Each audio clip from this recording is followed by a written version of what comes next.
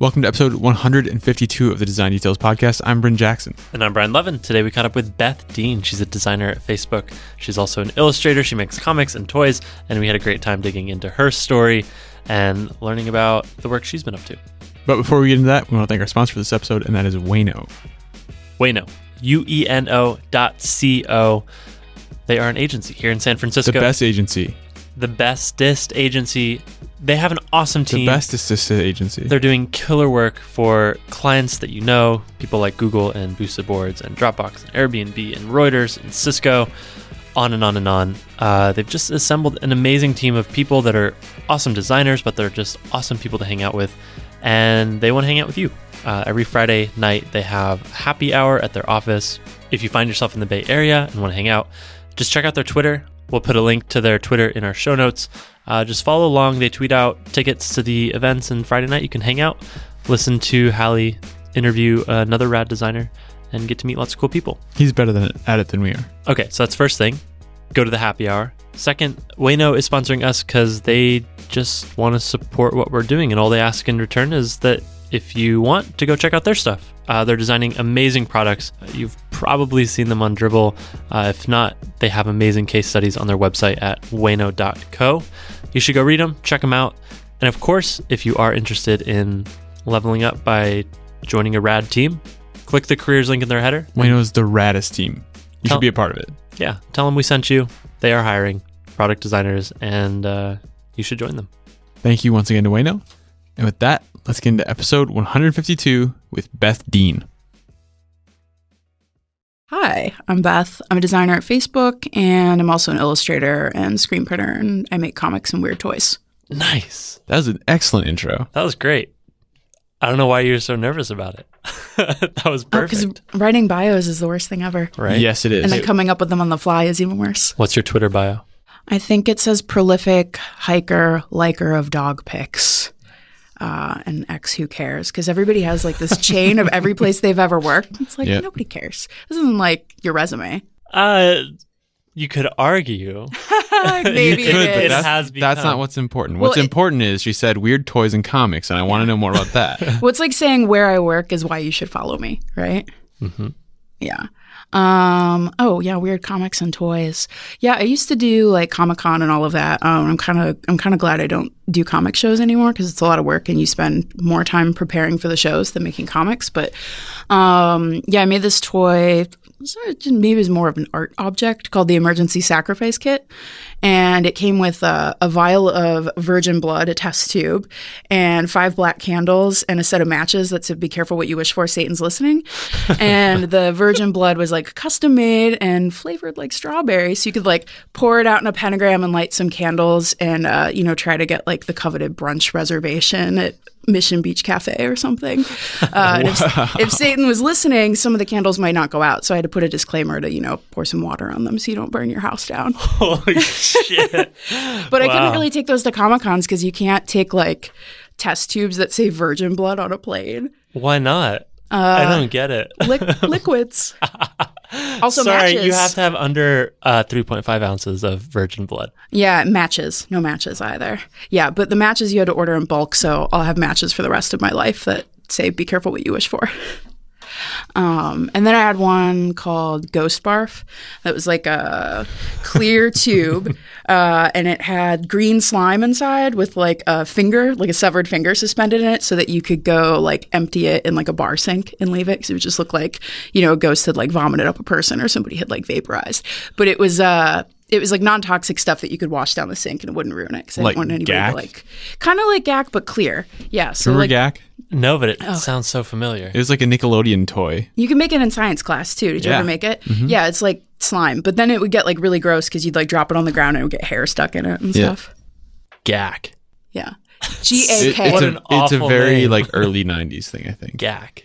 Yeah, it was like the slime that they had on every Nickelodeon show. Like for a while, every Nickelodeon show, like people got slimed. Like the green slime. Yeah. Yeah, like Double Dare and stuff. Got it. Okay. Yeah, you could have your own. I'm curious how you got into making this stuff. So we should start from the beginning. Oh. Where are you from? I'm from Ohio, near Cleveland. I went to school for comic book illustration. I thought that was what I wanted to do. What? Yeah. You can go to school for that? Yeah, I went to art school. I went to study with this guy who drew the Green Lantern. And then when I got to my school... Which guy who drew the Green Lantern? Daryl Banks, but they replaced him with some guy who did like licensed Star Wars art. So it was kind of lame, and I didn't really want to do comics anymore after I finished. But it was sort of different because like the internet has changed how you become an illustrator. I think if I had gone to school like 5 years later, I might be an illustrator like professionally, because it was really hard to like break into the industry. Like if you wanted to do independent comics back then, you had to go through traditional channels. So you get paid peanuts to like pencil like some sort of like third tier DC or Marvel comic, which you also had to be very good to do. And then you'd like work your way up to inking and stuff. And then once you made a name for yourself, then like an independent comic publisher would like trust you with your own title. And now it's like, oh, we have the internet. You can self-publish and then people find you and want to like put out your stuff. And if you wanted to just be like a commercial illustrator, like your options were kind of greeting cards, children's books, or editorial. And like you had to have a rep to do editorial. And like now the internet has completely changed that because anybody can promote themselves and get exposure. And it was funny because in school, all of my teachers would be like, don't fill your portfolio with band posters and stuff. And I have so many friends who now like have made a living from that. It's like they do band posters and then like HBO calls and wants them to do like a Game of Thrones show. And then it becomes like, you know, a Guillermo del Toro movie or something. And so I have a bunch of friends that are like, they're just illustrators and printmakers. Why were you interested in comic books at all in the first place? Why was I? Yeah, how'd you get into that? I don't know. I just sort of always drew cartoons. It's like a good form of social commentary. What do you mean? I don't know. You see something funny that happens and you can like interpret it visually. It's Like political cartoons. sequential storytelling. Like is the most obvious Yeah. explanation. Sorry. I did some for Spin that were, they called it sequential journalism, and they'd send you to like a show during Noise Pop, and you would like interview the band and do like What's a comic Noise Pop? of it. Noise Pop is like an organization in San Francisco that puts on a big music festival. They put on Treasure Island, and then they put on the Noise Pop Festival. So yeah, one year they had me go like interview Best Coast, and I did like some other bands too, and you do like a comic about it, and then they put them in Spin. Whoa, that's awesome. And you did that, so you did that professionally? I mean, they didn't pay me for that, but yeah. Okay. Yeah, I used to like do probably every other month I would do comic shows. Holy shit. This was before school or during school? This was after. After? Yeah, I stopped drawing comics for a while after school because I just was kind of like burnt out, and I was trying to like find like a web gig that I liked that would pay my student loans. And then later on I started like drawing again now that, you know, the internet made it so you could really like get your work in front of people. So I started doing a lot of like poster design. And then when I got to San Francisco, so maybe like 6 years ago, I started drawing comics again and self-publishing because I had a bunch of friends that were doing self-publishing, and I was like, oh, this is actually pretty easy. And there's like a lot of cool comic shops in the area that are really supportive of like local independent creators who will like stock all of your stuff. And like one of them was who hooked me up with the Spin gig. All right, we just breezed through so much stuff. So you were... Yeah, like which Green Lantern was it? Was it Hal Jordan, Kyle Rayner? I need to know. Oh, it was Hal Jordan. But Columbus is actually like a pretty good place for comic artists in general. It's where Jeff Smith, the guy who does Bone, is from. And they have like a pretty good, it was like a very popular long-running independent comic. And Harvey Picard was my neighbor for a while. The guy who did American Splendor. He was like this weird old crank who you would just see wandering around Cleveland. I never quite had the guts to talk to him because he always looked like he was so pissed. And then he died. Aw. I know, but I contributed to, his wife had a Kickstarter to have like a statue erected for him at the library because he was a big proponent of the library. Ah, jeez. Yeah. He was old. He lived a good life. Why was the web interesting to you? I don't know. I learned to code when I was like 14, I guess. My first website is actually older than someone on my team right now. Wow. It was a GeoCities site. Yeah, they keep getting younger and younger, and I keep getting older. No, first I started making like fanzines on the internet, and they had like a bunch of web rings associated with them for like the 90s bands that I liked. Fanzines? Web rings? Yeah. Holy shit, I don't even know. There was like You know what a zine is?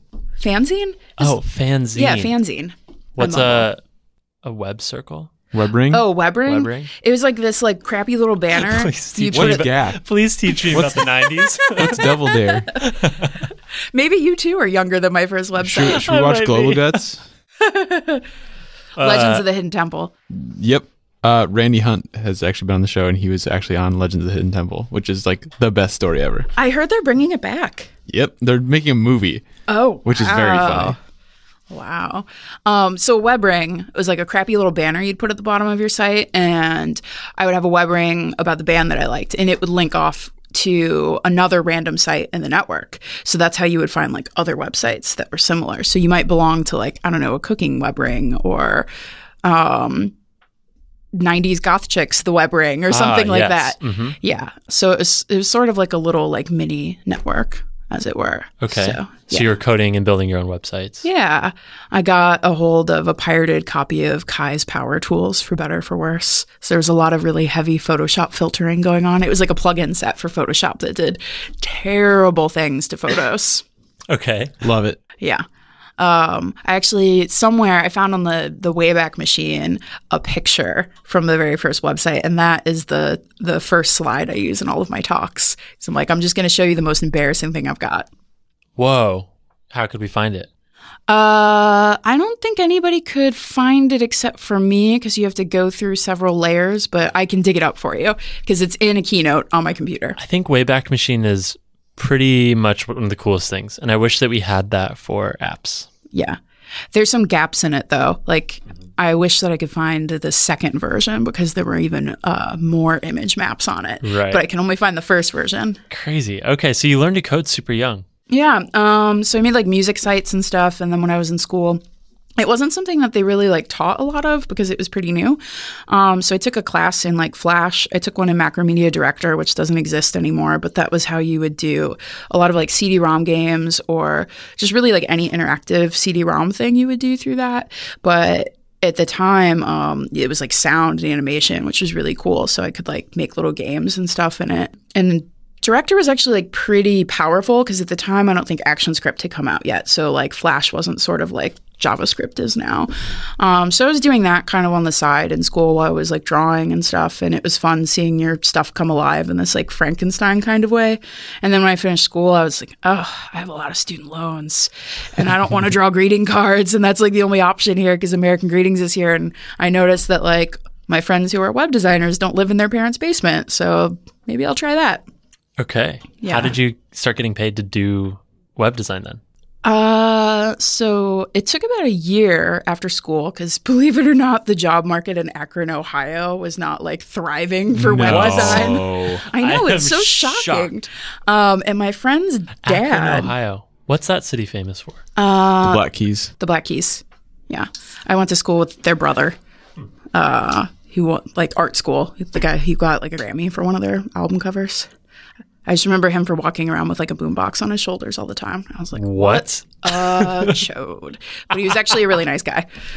What a chode. He just liked the boombox. But yeah, my friend's dad somehow had an affiliation with a diet patch company, which was like a multi-level marketing scam, which if you're not familiar is basically like a legal pyramid scheme.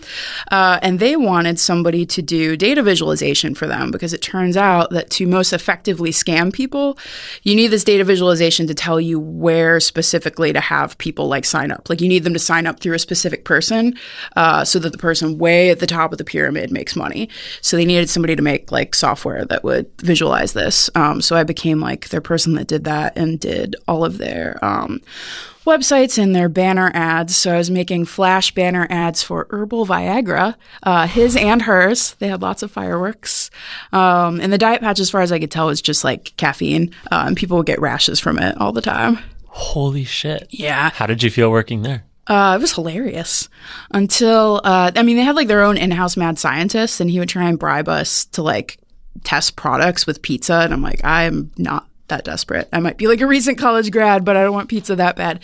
And he would try and get you to do like take herbal Viagra in exchange for, or just there was one thing that was like I think like an energy thing, and it smelled like I don't know if your dog ever has like an anal gland issue. Like it smells pretty bad. It smelled just like that. So I was like, I am not drinking that. No, but thanks. they made like some other stuff too. But yeah, he like freelanced for other people, and so he was working on like a magic mushroom patch for some company in Amsterdam, and I think like an amphetamine one. And I was like, I don't trust anything coming from you. You're probably going to blow us up. That dude sounds awesome. I think he was addicted to painkillers Awesome's one too, word. because his pupils were always like really dilated. And I mostly felt like, I don't know, a fool and their money are parted. You know, if you think like you're going to turn your life around with a diet patch scheme, like, so be it. But we, like, the engineers and I kept this log called, like, wacky comments from all the customers, which is, like, what it sounds like. And this woman wrote in one day, and this is, like, the straw that broke the camel's back for me. She said, I went through the change of life about a decade ago, but I started using your patch and I got my period again. What should I do? And I'm like, go to the doctor. This is Right not away. healthy. Like, we cannot dispense medical advice. That's why, like, they called it nutraceuticals, because the FDA doesn't regulate nutritional supplements. So you can, like, make any claims you want about it. So that's when I was like, okay, fun's over. Even that seems like it should be illegal. Being able to circumvent that. Yeah. Yeah, it's super. I mean, I think that you can get sued for fraud depending on, like, how outlandish your claims are. But you don't really have to back things up. You can be like, maybe this will, solve all of your problems. Maybe it won't. But if you send us 6 easy payments of $39.99. Yeah, exactly. They even had like a cruise and stuff that they would take people on and like give away a PT Cruiser. Yeah. Shocking. That's not still in business. That's like offensively bad. Why would people want a PT Cruiser? You can pay to not go on the cruise. Okay, think about who the demographic for a diet patch is. That's fair. You have a good point. There are people that really wanted a purple PT Cruiser. Mm. Yeah. Free car. You can sell it.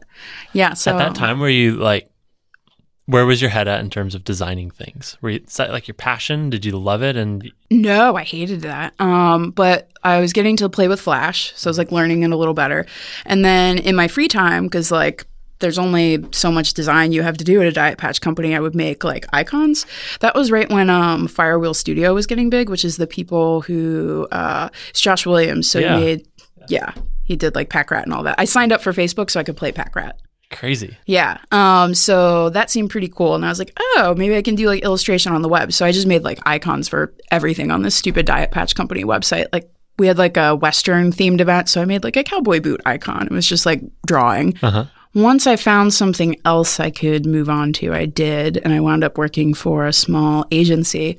But the irony of that was they were the only agency that did illustration for American Greetings. They mostly do everything in-house. And I did not want to do greeting cards, but every time they ran out of web work, they would make me draw greeting cards. Yeah, I did one for like Halloween this website's once. taking extra long. Sorry, guys. I had a stint working on holiday card like personalizers, and I got to work with a lot of those artists. Yeah. I don't think anyone wants to do that. No, they don't. But I made like one Halloween one that had like it had like googly eyes in it. It was like a monster, and you could shake the card, and the eyes would like move around. Yeah. So when that came out, I bought like all of them in the area, and so I would send them out for every holiday. Like have a spooky Arbor Day. They were so successful, the company made you make more. Yeah. Yeah. So I worked there for a while, and then I actually left to go work for American Greetings, but not making cards in their like interactive department. So I would In Ohio? Yeah. So there's like, limited options there. So they had like American Greetings makes the greeting cards, American Greetings Properties, which was like Care Bears and Mad Balls and that kind of stuff. And then there was American Mad Greetings Balls? Interactive. What is a mad ball? What's a mad ball? That was another weird 90s toy. It was like this weird squishy little ball that had a monster face on it. And then sometimes you'd squeeze them and it would look I like remember snot came those. out and stuff. They were really gross. Oh, Wait, Yeah. what would I come know out? what they were called. Mad Balls, yeah. What would come out? Like snot or something. Gross. Yeah, they were pretty gross. Sounds The pretty 90s fun. was a weird time, man. Yeah. Indeed. Every kid's toy was gross. That was like the whole thing. Yeah, there were a lot of those like weird like mad scientist laboratory kind of toys. Yep, like, and the- you could like make gummy spiders or something. Yes, I was just going to say creepy crawlies. You Yep. can make like the gummy centipedes. Yeah, they're really cool. It was a good time to be a kid. Holy shit. And they would give you your own oven. Yeah, it was like the Easy Bake Oven, like the maniacal version of it. I guess I was just playing with rocks or something because I don't know any of this. This would have been like really early 90s. I mean, like you would 90s. have been like an infant. No. Aren't you like 91, 92? 92. Okay. Yeah. So you would have been like an infant. Yeah, I was playing with rocks or something. Where was my mad ball? Yeah, I made my first website 2 years after you were born. Hey, I made the cutoff. You did. You did, just barely. Wow. Yeah, I went there and worked on just like how people would do e-greetings. So it's kind of funny to be at Facebook now because Facebook's sort of destroying them. Like nobody needs e-greetings because they can just wish people a happy birthday on their Facebook wall. And they also don't need like an address book that they pay for because it's all in Facebook. Then why does my mother-in-law always send me e-cards? Oh, old Actually? ladies love that stuff. They pay a lot of money for it. My like least favorite project that I ever worked on was this thing, which hopefully they don't come back and sue me, called JackieLawson.com. And Jackie Lawson was this little old lady in the English countryside who, when she retired, took up watercolor painting. And one day she wondered what would happen if I animated these watercolor paintings. So they had these terrible animations and she turned them into e-cards, and American Greetings bought them. But they didn't want anybody to know because they wanted her to like maintain her authenticity and all of that. So they kept it very, very secret. And so my job with JackieLawson.com was to take their very, very, very crappy website and redo it all with HTML and CSS, like no inline, styles or anything, but leave it looking exactly as garbagey. And it still looks exactly the same today. But she had like this dog named Chudley. It was like a golden retriever. In a lot of the cards, it was like her mascot. And they lost their shit when the dog died. And they found out that like little old ladies were making pilgrimages to this village where she was from, because that's what they do. And the town had like erected a statue and memorial to this dog. And they were like, the jig's going to be up. And I'm like, why don't you just buy her another dog? Golden retrievers aren't that hard to come by. Like, call it Chudley 2. Chudley Part 2. Yeah, Chudley 2. Or just like get her a puppy or something. But the website still looks exactly the same. They haven't changed it except to add a Facebook like button to it. Oh, shit. And people still buy it. I think they're like $6.99 a card or something. And like people still send them. For an e-card? Yeah. That's like a Netflix subscription. Yeah. Almost. Well, on a repeating basis. Yeah, I don't know. How many do you send a month? But I think probably 2. the best job at American Greetings was they had sound designers, right? But their job was to mostly make like knockoff versions of popular songs so they wouldn't get sued, so they could use them in cards. Oh my so God. you'd have to make popular songs, but slightly off. Commercial music is an interesting field. Yeah, like the kids pop version of a Yep. song or something. Yep. Which they would actually license the mechanical rights to it, but they wouldn't actually like buy the reproduction rights or the Yeah, it's like when you distribution go rights. and get a bad karaoke version of something. What are mechanical rights? Mechanical rights are like the lyrics of the song and the actual like sheet music kind of thing. So like you can reproduce it then, but you can't. So like you can do your own version, but you can't play the original version kind of thing. Yeah, and you can't perform it live. Yep. Either. Yeah, so that's kind of a wacky job. How long did you stay there? I was there for about a year. I was actually, my job title there was like UI engineer. I was mostly doing development, like front end dev. But then I started caring more about like UX kind of stuff. And if you wanted to pursue that with any degree of seriousness at the time, the only places that had enough money to invest in like a usability lab were banking and insurance. So then I left to go work for Progressive Insurance, where I was until I moved to San Francisco. I was there for like 2.5 years, I think. And so I did all of their billing and payment stuff, and I designed like all of their first mobile offerings. Okay. So that's when you started getting into like the more product stuff. Yeah. So I was doing that, but they also like, you had to code while you were there, and it was weird because they like, everything was in .NET. Oh God. Yeah, and to do our user test, we had sort of this like JavaScript spoof version of the app. Like it looked like it rendered exactly like the actual app, but everything was JavaScript. And like if you breathed on it, everything would fall apart. It was very brittle. And so we'd have to do that. And it was kind of a weird place to work because they didn't really see that things were going towards mobile. So like a coworker and I made their first like mobile site that wasn't like strictly payments, that was for all policy servicing, like in our free time.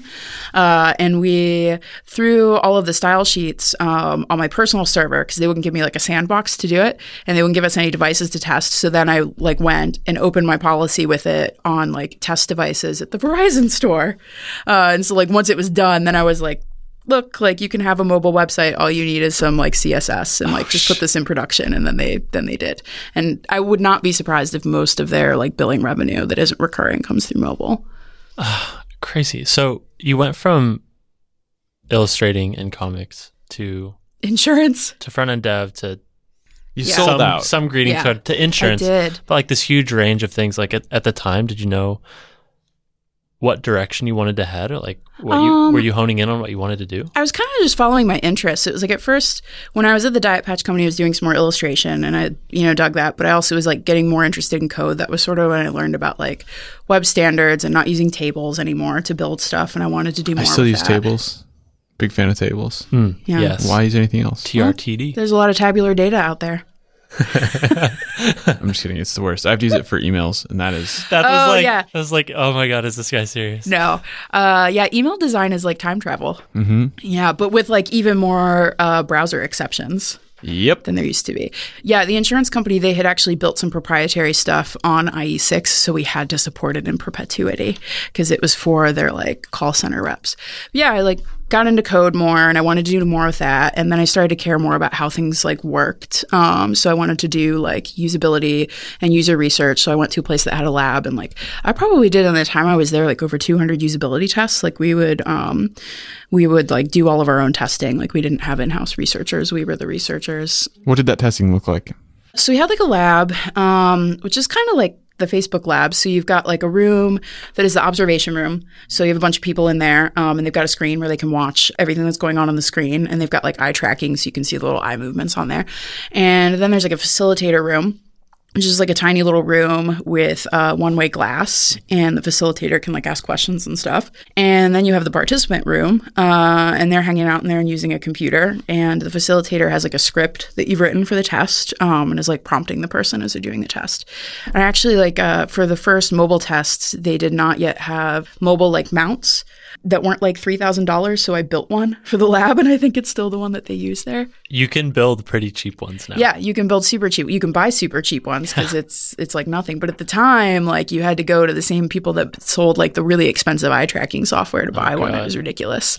Yeah, and then we'd like zoom the camera onto that. How did you even start learning about that? Because obviously you can, but it seems like the researchers that I work with today are like PhDs. Oh yeah, in they're so much smarter than me. Well, not that, but like it's become a much more defined field in the last few years, right? Yeah, I think that like that was like a field then, but not everybody wanted to pay for it, you know, and like there also wasn't as much education for that. Like at the time, if you wanted to pursue that in a school, you usually had to go through like a library science program to study information architecture, or go through like a human factors program, which is like pretty similar to computer science. Now I think that's opened up a lot more, or like people that do other areas of research are moving into software too. But yeah, I was pretty interested in that and I wanted to learn how to do it. And so like that was kind of my MBA that I didn't have to pay for, or MFA rather. Yeah. Like learned on the job, you know, which was pretty cool. Because then I would go to other places where I'd have to like facilitate my own research. And I think it helps me know how to better prepare for a test with our researchers now. I'm glad I don't have to do my own tests anymore, just because, you know, you can really only do one thing well if you're spread across a lot of jobs. So you're designing, developing, and doing the testing, like some stuff's going to slip through the cracks. Right. I agree. So how long did you stay at the insurance company? Progressive? Yeah, I was there for about 2.5 years before I couldn't take any more of the Flow commercials.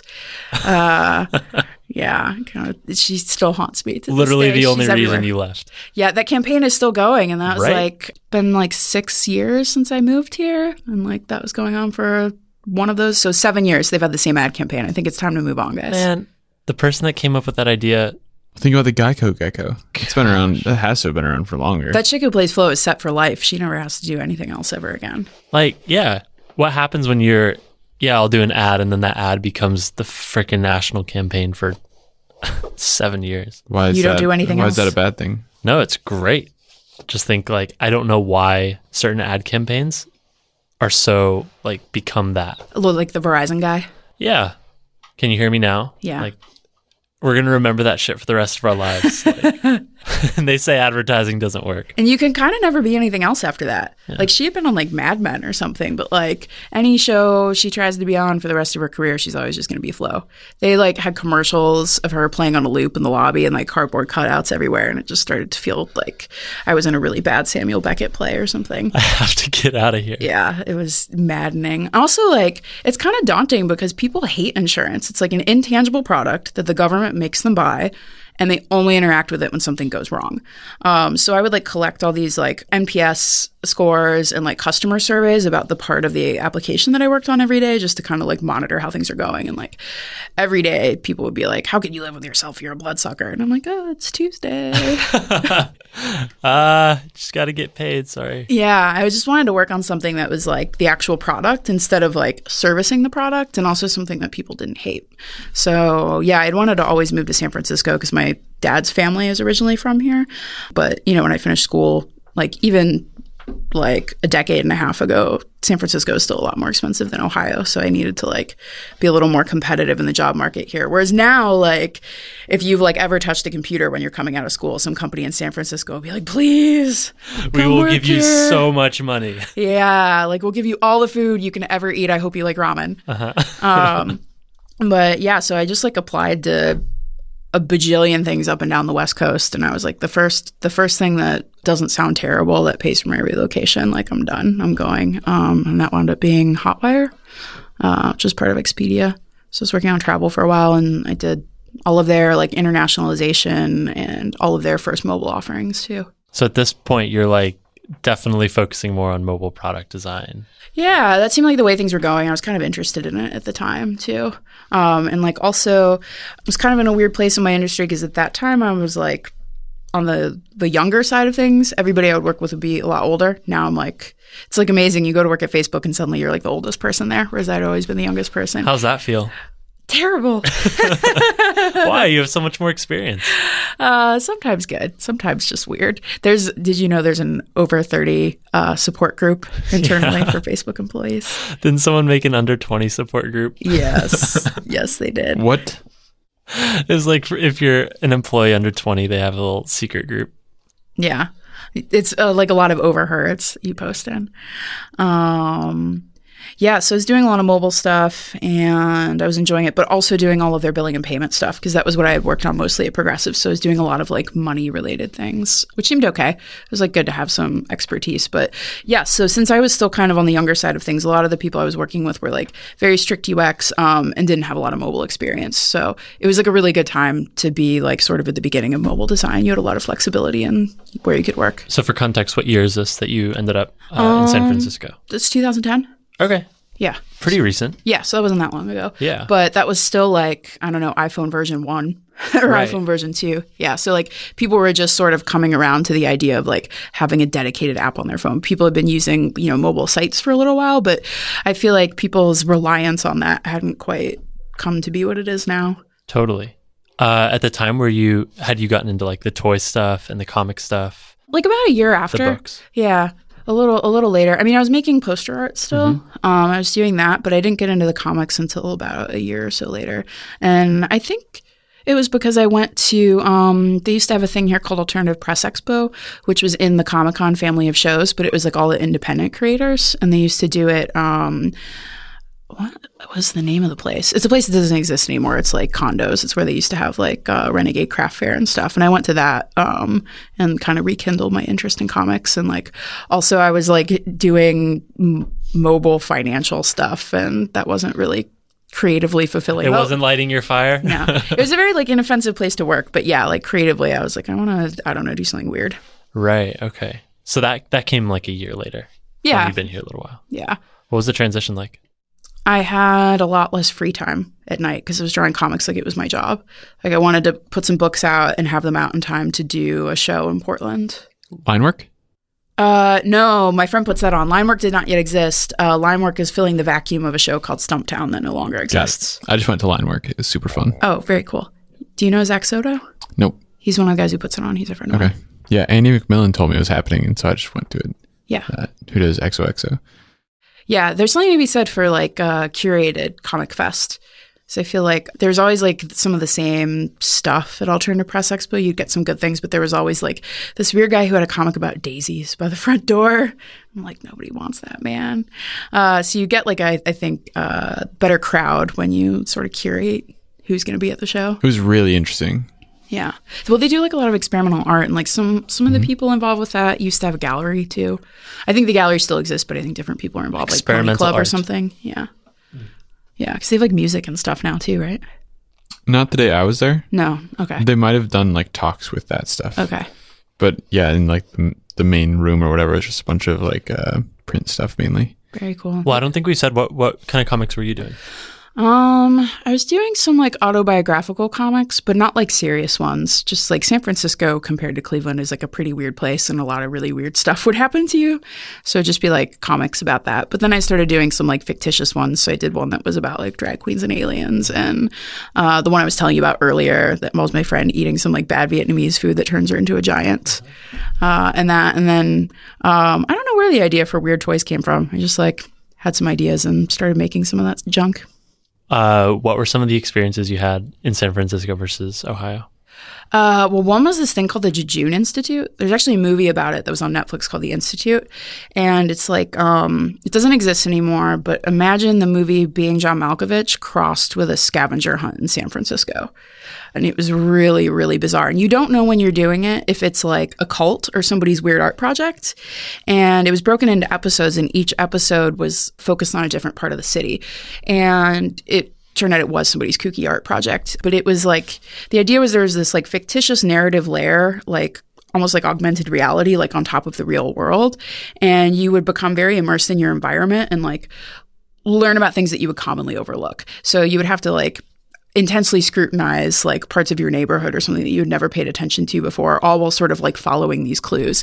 So you'd have to like go into this weird building in the financial district and like ask for the doctor, and you'd go in and do this like induction, and there's all these crazy machines with lights and stuff on them, and this like kooky like culty guy telling you you're going on some mission, and you get this like puzzle card, and then the next thing you know you're like off on this weird adventure going to all these different places in Chinatown, and like your first instruction is to escape from the building undetected. And I did a comic about that, and then the people who did it found me, so I got to have lunch with one of them because I was like, can I please just ask you 1,000 questions about this? Shit. Why? How? Yeah. Well, I think the guy who did it, I think he like had inherited a lot of money or something, and this was his weird art project, but he enlisted all these other people, and they call themselves transmedia designers, and she would do a lot of stuff with museums. Like she did some crazy thing with like theremins at the Exploratorium, but I think she's a Disney Imagineer now. Theremins were always like the coolest, weirdest instrument. Like, oh yeah, I can't believe that exists. What are theremins? This is the most I've ever just had to ask. Oh, it's like a weird instrument that you like wave your hands over, and it plays almost like ghost sounds. There's two antennas. One controls pitch and the other controls volume. It's the thing that made the Star Trek theme song. That's the most popular like use of one. How does the Star Trek theme song sound? I can't do Will it. you teach me about the world? There's like a Simpsons gag about it too, where Homer's like, "There's a ghost in the attic and it's playing my theremin." Just like anytime in a cartoon you've heard ghost noises, it's probably a theremin. Oh my god, Like- so amazing. All right, so you got to meet with the people that put this thing on. Yeah, and they later they had like a super secret screening of the movie about the thing, and they like called me up and were like, "Do you want to go to this?" And it's in this place called like I think Oddball Films. Have you ever been there in the Mission?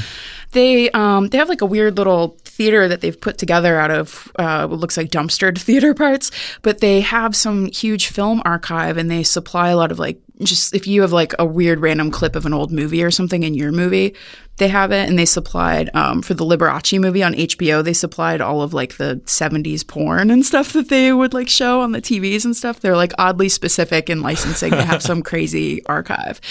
And the movie, the best part about the movie, I don't want to give too much away in case people want to watch it, is like the movie is also kind of a troll in and of itself. Like you think you're going to get this very straightforward like explanation of how this thing was made, and like you don't know what parts of the movie are real and what aren't. It was just as much of like as the game itself. Interesting. Okay. Yeah, so I made a comic about that. Got it. Yeah, you don't have those in Ohio. No. I feel like there's so much interesting stuff here that like I've never heard about, and you wouldn't hear about unless you know the right people. Yeah, there's a lot of weird stuff, and like this doesn't exist anymore either because they it got too big. It was like out of control for them because they're like, we rented this space in this office building, and suddenly we have all these people coming in and playing this game, and other people are trying to work, and it's like Disneyland in there, and like we just couldn't control it anymore. It's like fuck, my brain just farted. Never mind. I was gonna say like a conveyor belt of people coming through. Like, all right, now you have to escape without getting detected. All right, now you next.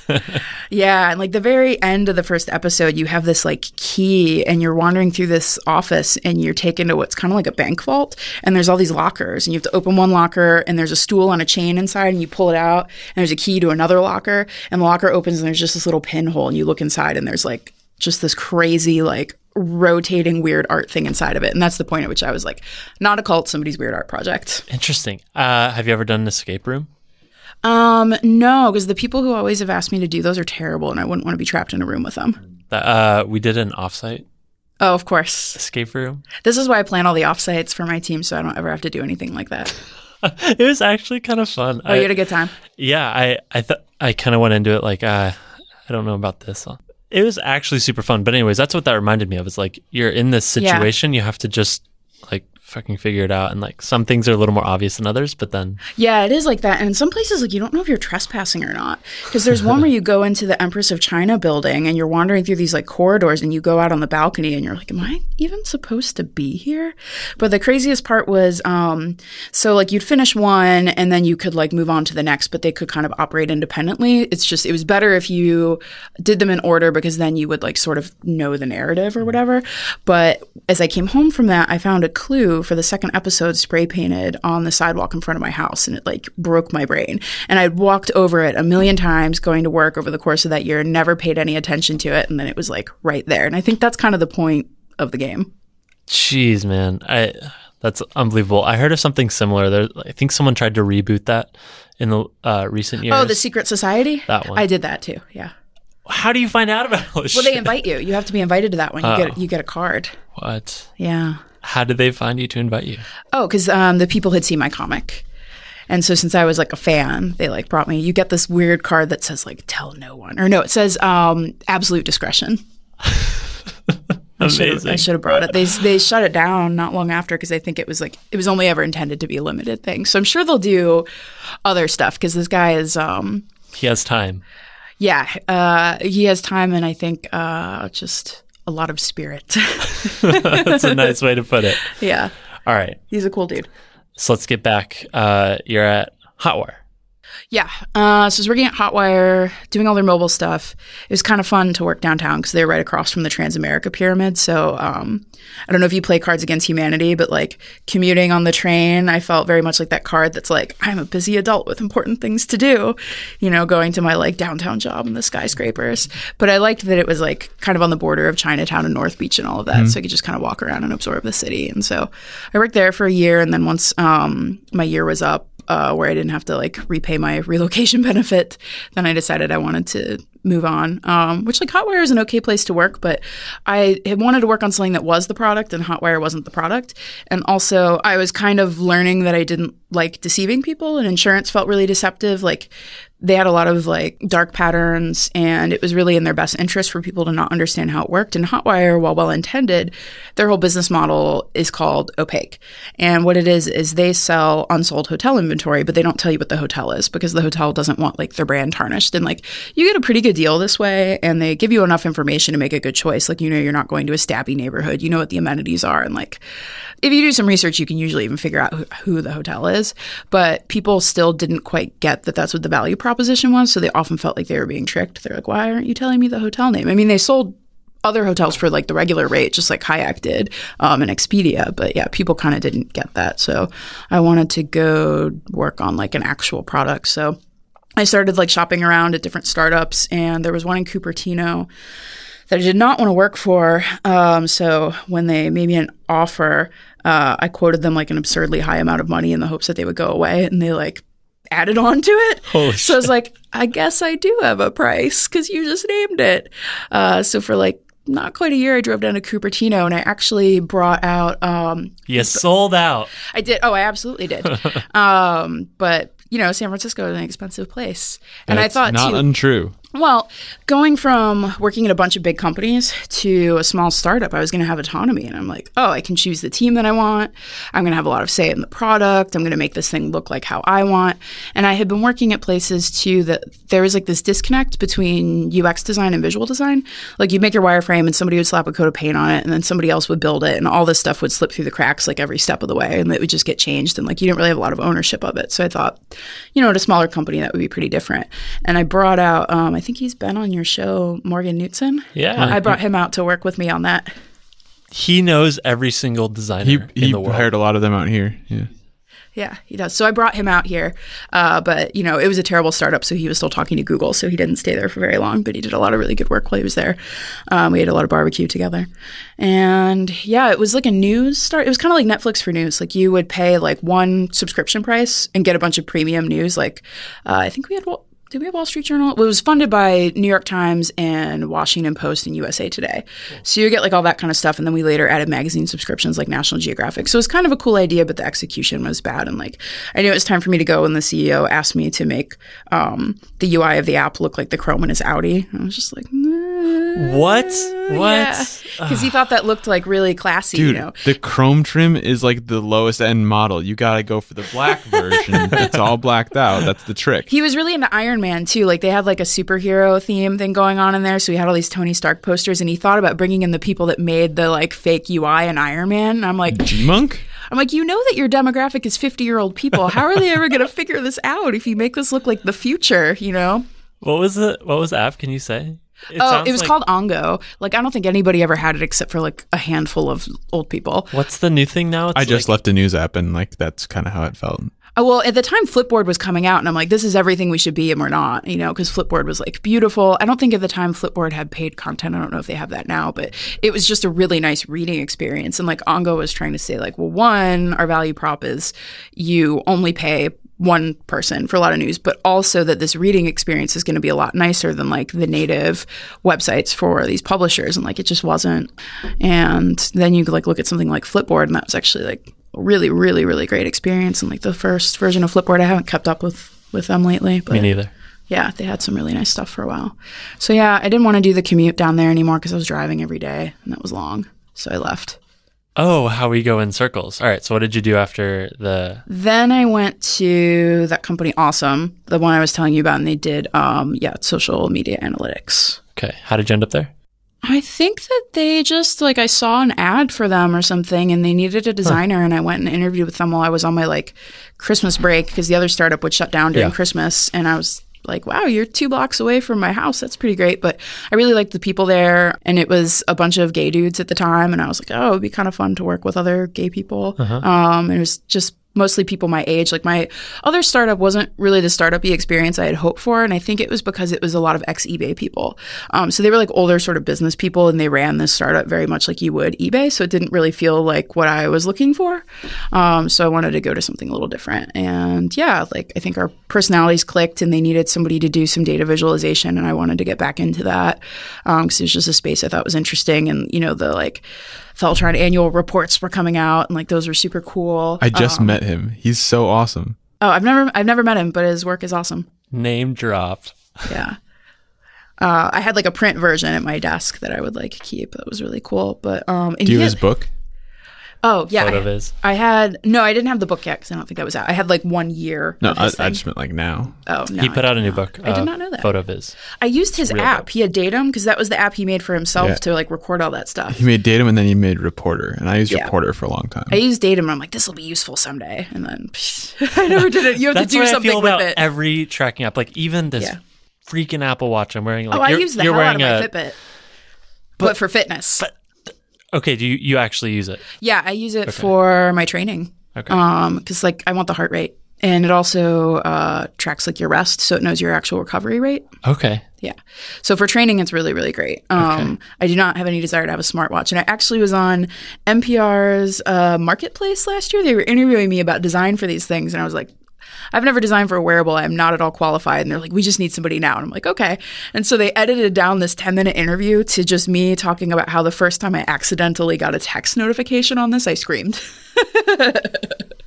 Wow. So they missed the point. No, I think that was probably just the only useful thing they got for me because they talked to some other people too. So I was really like not qualified for that. Just think of like all the steps that are being tracked, and I'm like, it's a big number, but I don't know what it means. Oh, for me, I use it to track hikes. And I use it to track runs. So like seeing my pace change over time, or like knowing like, oh, I felt like shit when I did this run, but my heart rate was a lot lower. So I'm actually in like much better shape. That's really useful. And I'll use it too just to know like, how hard am I working? Oh, my heart rate is like way, way up. I'm going to like break for 20 seconds now before I move on to the next thing. Got it. So it's good for that. Okay, cool. But I don't care about steps. And then at some point you decided you wanted to commute again. You're like, I miss the 101. Yeah. Well, actually, I was taking 280 to get to Ongo because they were in Cupertino. Yeah, dude, Cupertino. Come on, dude. They were one block away from Is that Apple. really much better? Well, at the time, it only took 45 minutes to commute down there. Now it's twice as long because there's so much more traffic. But the commute was prettier on 280 because you like drive through the mountains. And they were one block away from Apple, which was really funny because you were right where like the little maps icon was. And also, hilariously, I had AT&T at the time because for a long time they were like the only carrier with iPhones. And AT&T didn't work there. So like the first carrier that Apple picks for their phone does not work where Apple is. Wow. Yeah. Maybe it worked only in their HQ, but like one block over. We need one antenna in the middle of our building, please. Yeah. No, so my startup had kind of pivoted. We started doing stuff for people to like build features on, and then we were moving more towards marketers. And it was one of those things like startups are often in that position where it's like, oh, you've pivoted, now you're going to run out of money, so you either have to raise more money or you have to sell your company. So it's kind of like the writing was maybe on the wall. I was hoping that we were going to, sell and continue, but I started interviewing with other places. Actually, first Facebook had reached out to me. Yeah, I was talking to some other places and Facebook reached out to me, and then Awesome got sold and they didn't need anybody who, wasn't keeping the servers up. So I had some time on my hands, just kind of interviewed with different places for a while, which I kind of wish I hadn't done. Because I'm from the Midwest, and so I wasn't used to not having a job. I was more used to like in my youth having like 2 jobs or something. So I was like, I've got to interview. I need to find a job right away. Even though like financially I've been planning to like not work. I was like totally prepared for that situation. And they like give you severance and stuff. They like buy you out of the company or whatever. And yeah, I was interviewing like it was my job and interviewing with like all these really terrible companies. Some were good, but some were just like there's no fit there whatsoever. And I'm like, why am I doing this? Because well, you're designers, how in demand designers are. Like you'll get, a dozen messages a day from different recruiters. So you just kind of have to talk to everybody until you find something interesting. I did one interview from the beach. They heard like some waves in the background and they were like, is now a good time to talk? I was like, now's a great time. This is my office. I'm free. I'm free forever. Buy me away from this. I dare you. But yeah, so I was talking to Facebook and I was kind of hoping that was where I was going to wind up just because I wanted some more stability, after doing the startup thing of will we raise money? Won't we raise money? We're going to pivot. I just wanted to be somewhere that kind of knew at least what they were doing for the next 6 months. And I would be around other designers again because I was like the only designer there. And, I worked with some really good engineers, but I just wanted to like learn from some other people too. Which sounds like you've been in that boat before too. Yeah. Yeah. And Facebook's I think a great place to do that. There's a lot of people there now. Yeah. Certainly fewer when you joined.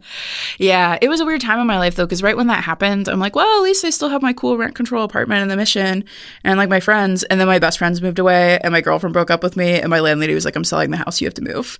So I was just like, oh, everything is terrible right now, but I can only go up from here.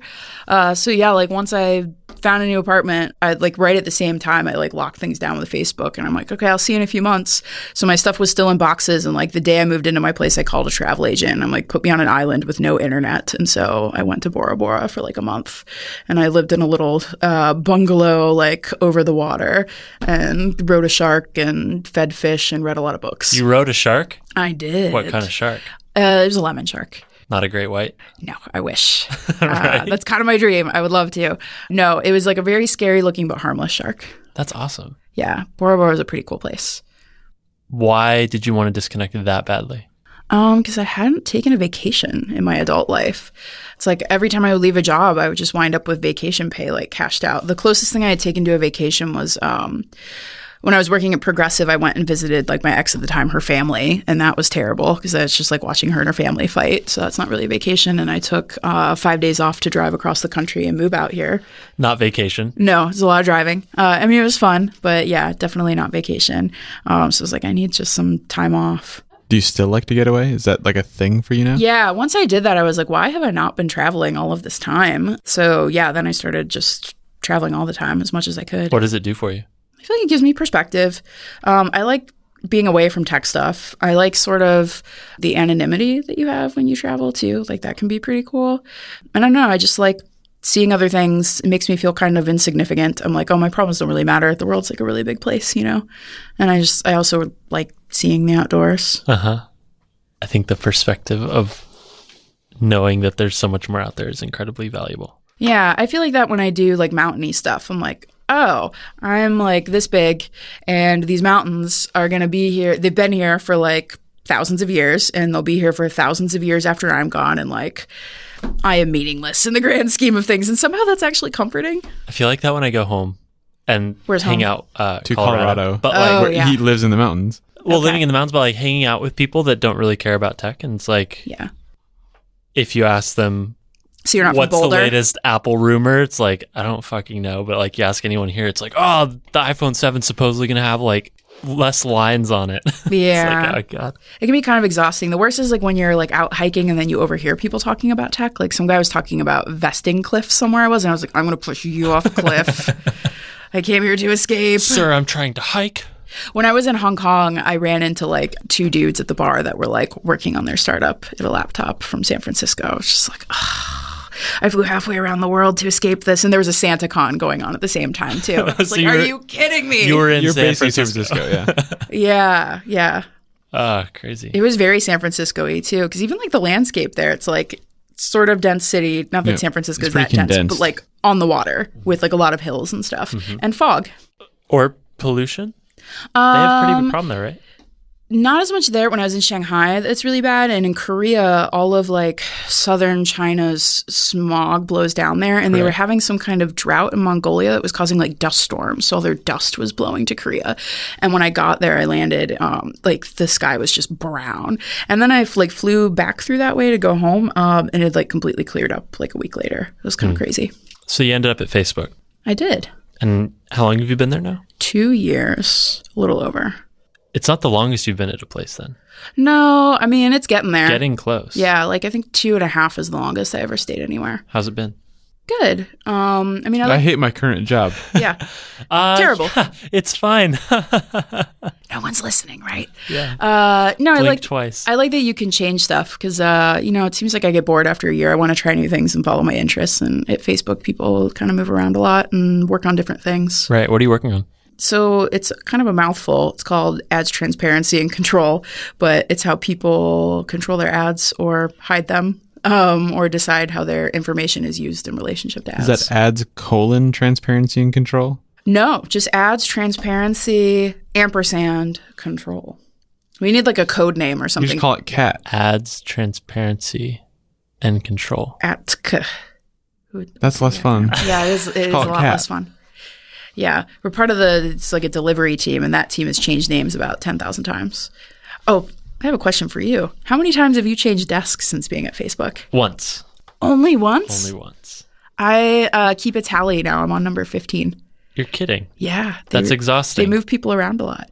Pretty much every time I've gone on a research trip too, my desk gets moved. So You come back. Yeah. Thanks, guys. where's my stapler? I leave everything in boxes, just like ready to go. I have giant googly eyes on the back of my monitor too, so that once they move me, I can like very easily locate my monitor again. You know. Yeah. Is there anything in particular you've been thinking about lately?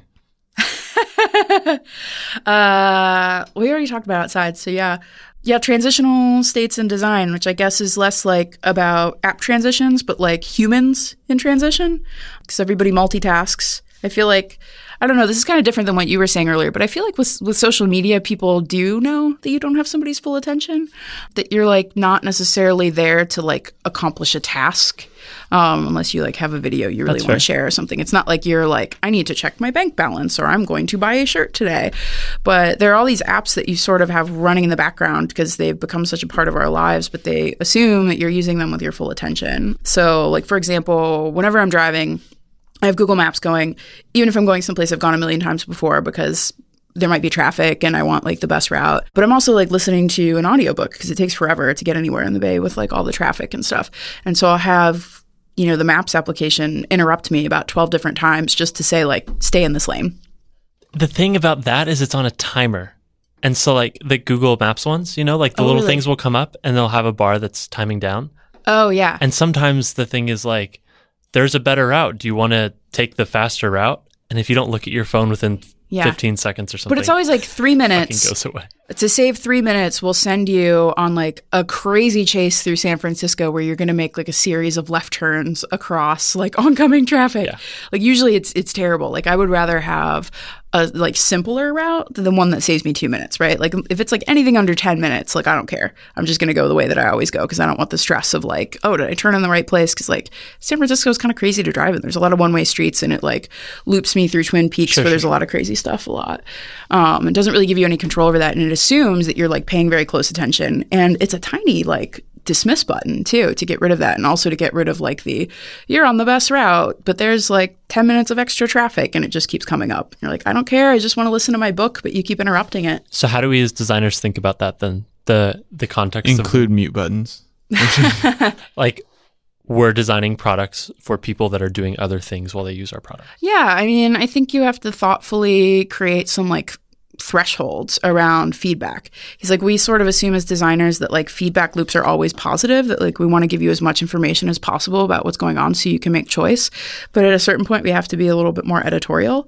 Like maybe there's like a more passive driving mode versus like, I'm on a road trip. I'm going to stay on the highway most of the time. So like, don't really interrupt me unless something major happens. Or like, I'm going someplace I always go, you know where I drive because I have this on all the time. Like only talk to me if it's really important and I need to know that there's like an accident and I have to seriously reroute my trip. So a lot of what you're talking about is not necessarily about the UI, but it's just about having a better understanding of what I'm doing as the user. Yeah, well, that's how we think about it, right? Yeah. Just chill, Google. Just relax. It's usually me screaming, shut up, over and over and over again. Especially as I'm like trying to get out of the parking lot of my apartment complex. It's like, go west. No, I'm getting out of the fucking garage. I'm like, I don't know which way west is. There was like a tweet that was going around. I don't know who it was, but he's like, west? I don't know which way west is, Google. I'm not a sea captain.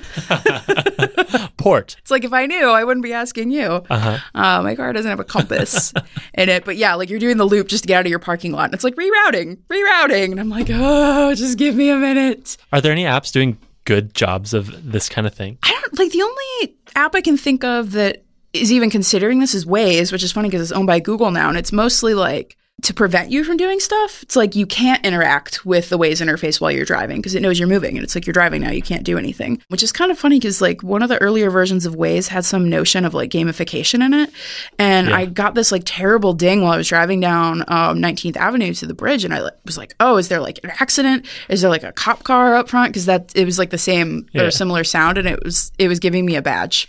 I had like won something. I was like, I really don't need this while You've I'm driving. driven 10 miles with Waze. Congratulations, you get a point. It's kind of like when you're listening to music. You recognized west. You've ever been listening to music in the car and like they have like a police siren noise in the track or something? That should be illegal. So much. Yeah. And you're like, it's kind of like that. But yeah, I can't think of anybody that's really doing anything with that. I'm sure there are, and I just like don't use enough apps, but maybe everybody just assumes they have your full attention. I feel like part of in that theme of thinking as designers comes also like a little bit moving ourselves away from the UI and like what the ideal use case is and like how we expect people to flow through it when we don't even like bringing people into labs is quite misinformed because it's not really how someone's going to use your app. Like they're Yeah. staring straight down at it for 45 minutes with cameras on them, right? Yeah, it's not ethnographic research. It's not like you're not going with somebody on their journey to drive to work every day. So what we really need is chips in people's heads. See, Track that's what that I'm, data. Well, just to I'm like talking observe them, right? Like even as I was working on ad software, like we would go to where the agencies were and like sit with them all day and just see like, what's your job? What are you doing? And like, you'd observe a lot of interesting stuff. You'd see like where sort of all the breakpoints in your app were, where somebody would like get up and go talk to somebody else when they should have been doing it within the app. It's just stuff that you don't see until you do it. And you sort of like, you have all these assumptions and you assume everything's going to go right. And then you bring somebody into a lab and you're like, here's my script. You follow the script. Everything's working. But what you don't think about is what happens when somebody is going off the script. Is something going to go horribly wrong? And is the app going to like completely fail because we haven't planned for any of this like contingency? So what's the better way to design for that? Is it user research? Is it just Yeah, I think anecdotes it's like, over time? probably both, right? Like you have to collect a lot of information about how people use your app. So some of it can just be like data collection, but I think also trying to find different kinds of people that are using your stuff and actually going and watching them in their real environment interact with it and like completing the tasks that they would do. Because like when you design software, like you're usually designing it for like a specific mental model or task set, right? But like so we use Outlook at work, right? Like how many different hacks do you have to get around Outlook being janky? Like you have different little things in your workflow that probably aren't what Outlook planned for you to do. And so they're never going to like design to ease that pain for you because they just assume that you're using it exactly how they intended. I don't know how they intend people to use Outlook. I've come to use one button and that's archive. That's all. It's the only thing I click. Yeah. I archived like a year's worth of stuff yesterday and it was so liberating. I was just thinking of the Netflix interstitial that's like, are you still watching? It's like, so That's rude. irritating. it's like, it yes, makes I'm you- binge watching. It makes you feel bad about yourself. Don't shame it's like, all right, fine, Netflix, I'll turn it off. I know. Well, I It's get been the here for a concept of while. like, should we stop playing this because you're asleep now? But don't fucking stop it. Like, put that in the corner or something. What do you think about I don't know if it's moral, but like, should people watch that long of an extended amount of television, and do the designers at Netflix have a responsibility to interrupt that? Oh, that's like a hard line. Yes and no. Like personal responsibility. That's not an answer. 'Cause there's No, like, yes. It's fine for people to watch that long of TV. No, they don't have a moral duty. well, there's like design for well-being, right? Like you go on, I don't know, Twitter or anything, and you look at the news, and lately it's pretty terrible. Maybe it's always been terrible. I don't know. And after a while, like you're inundated with all this really horrible imagery, and like you start to not feel very good. But that's also the news, and you're sort of like self-selecting to see that stuff by who you follow and who you choose, like not to mute or unfollow. But do the people who make that stuff like have an obligation to help protect you from it, even if you don't know that that's what you want? Like, I don't know. Like, when can software make choices for you? People seem to not like it when software presumes to know them better than they know themselves. It can go both ways too. I think of like when bad things are happening, there's probably more activity on Twitter, which is good for Twitter metrics and good for Twitter ad revenue. Yeah. And Well, like, they take pride in like the Arab Spring stuff, right? Like because people were using it to disclose information about what was happening. yeah, I mean, it can be good and bad, right? Yeah. But at the end of the day, like, I would be curious how they think of it. And this, I guess, applies to any big company like that, is like, when bad things happen, your metrics look very, very good. Yeah. Nobody really measures like emotional intensity, right? Like you look for like maybe like a positive metric that's going up and to the right, but you're not asking the people who that wasn't a positive experience for, like, just how bad was this? Like, what's the counter metric? Yeah. And like, I don't think anybody has a good way to measure that. But I met with this guy. He came in and did a workshop with us. That he's like a professor, I think at University of Sydney, maybe. His name is Rafa Calvo. And he, with another guy whose name I sadly can't remember, wrote a book called Positive Computing. And it's about trying to design software more for emotional well-being. And more importantly, like trying to find ways that you can actually measure that. It's kind of like the Tristan Harris guy who came and spoke at Facebook about like design ethics at Google. He was trying to find ways to like measure, I forget what he called it, but basically positivity in software. What are they suggesting? They all have these like sort of weird scales that have lots of surveys. I think surveys are kind of the best thing we have right now. Or like asking people a question. Maybe surveys brain are. implants, guys. Well, it's brain skewed. implants. Like, who's going to answer that, right? The person who's going to answer that feels more invested in the outcome than somebody who like is just passively experiencing something. Right. So what do they say about positive computing and designing for emotion and things like that? I just think it's more about being smarter about the ways that people use software and, not assuming that they're always in a good emotional state. Because like you assume somebody is neutral as they're using your software. But even with insurance, we saw like, when do you log into your insurance app? When you're going to pay your bill and when you need to make a claim about your policy. So you might be like really shaken up at the scene of an accident, trying to get your proof of information to give it to a police officer, which could be like a stressful interaction for you. Maybe you were like at fault and you're trying to figure out if there's going to be like legal repercussions and like you can't remember like your whatever weird password combination like rules there were to like get into this thing. And like we're just assuming like, oh, great to see you today. Like you're really happy to come in here and experience the wild world of insurance. A cute little illustration with an upsell to buy more shit. Yeah, at Progressive, they have little stroke icons now. So I'm like, oh, you're moving into the 2010s now with your visual aesthetic. How precious. But yeah, like we always just assume that people are in a neutral state when like they could be going through like deep trauma when they're going online. And sometimes I think it's even easier with something like a game or even social media to assume that when people are going through something terrible, they're not going to be there. But like, I don't know, with something like Facebook, that's where people share all of their news, or that might be like their escape from whatever's going on in their life. Yeah. And man, I'm excited and eager to see like if there's better solutions to this. Yeah, I think what are the input mechanisms to tell computers like, this is harmful. This is harmful at this moment or based on the things I'm doing elsewhere, right? Yeah, it's sort of like temporal, right? Because something might be harmful right now, but it might not be harmful later. Like the first year or the first Mother's Day after my mom died, I was working in American Greetings, so greeting card company. I had a dozen different test accounts, so I was just inundated with Mother's Day promotions. And like, I didn't really expect to feel anything, but like, I totally did. I like ran into a conference room and cried when that happened. And like, nobody was really like expecting that outcome when they're making a Mother's Day email because they're like, my open rates were up and to the right. And some like e-greetings happened. And it's not like there's some kind of filter in like MailChimp or any email software that's turn off stuff about moms. But, maybe there should be. I want no more mom things. Yeah, no more about this kind of thing. We're kind of bad at classifying things on the internet sometimes, and you have to know how to classify things as like a grouping for people to be able to like opt out of them, right? But I'm not sure. I don't disagree, but I'm wondering if like opt out is also the right mechanism. Like, oh yeah, like you're already triggered at that point, right? Like so many experiences, like you can't take any action until you've already like had the bad thing happen to you. Right. I feel like this would be a great like single sign-on service. Is like you have one login and it tracks like, oh hey, how you're feeling. Yeah. Like what's your emotional state today? Well, even like hey, my mom died, just turn off all that stuff on all of my services or whatever, right? Yeah, like filter everything about moms. Scrub the internet. There's some people that would argue too that you shouldn't sanitize things. And actually, tangential research I was doing on something else, I was talking to some people about some experts around like trauma. And if you have like experienced PTSD, sometimes it is good to be exposed to some of these things to sort of like reintegrate you into some like normalcy later on. But it's like software can't make that choice for you to like give you that stuff. And like you might not be there yet. You might not quite be ready. So it's also like you don't know when something is bad if like just not showing it is the right thing to do. Like you have to leave that control in people's hands. I'm also just a bit cynical. Like I feel like that will be the pull and push of that is if you give people the ability to tell computers how they're feeling or what they're thinking or have that be passive somehow, like the opportunity for that to be abused is like, also really high. Like you'll get ads for funerals or something? No, like this person's sad. Here's a product that will make you happy. Yeah. Oh, you're happy?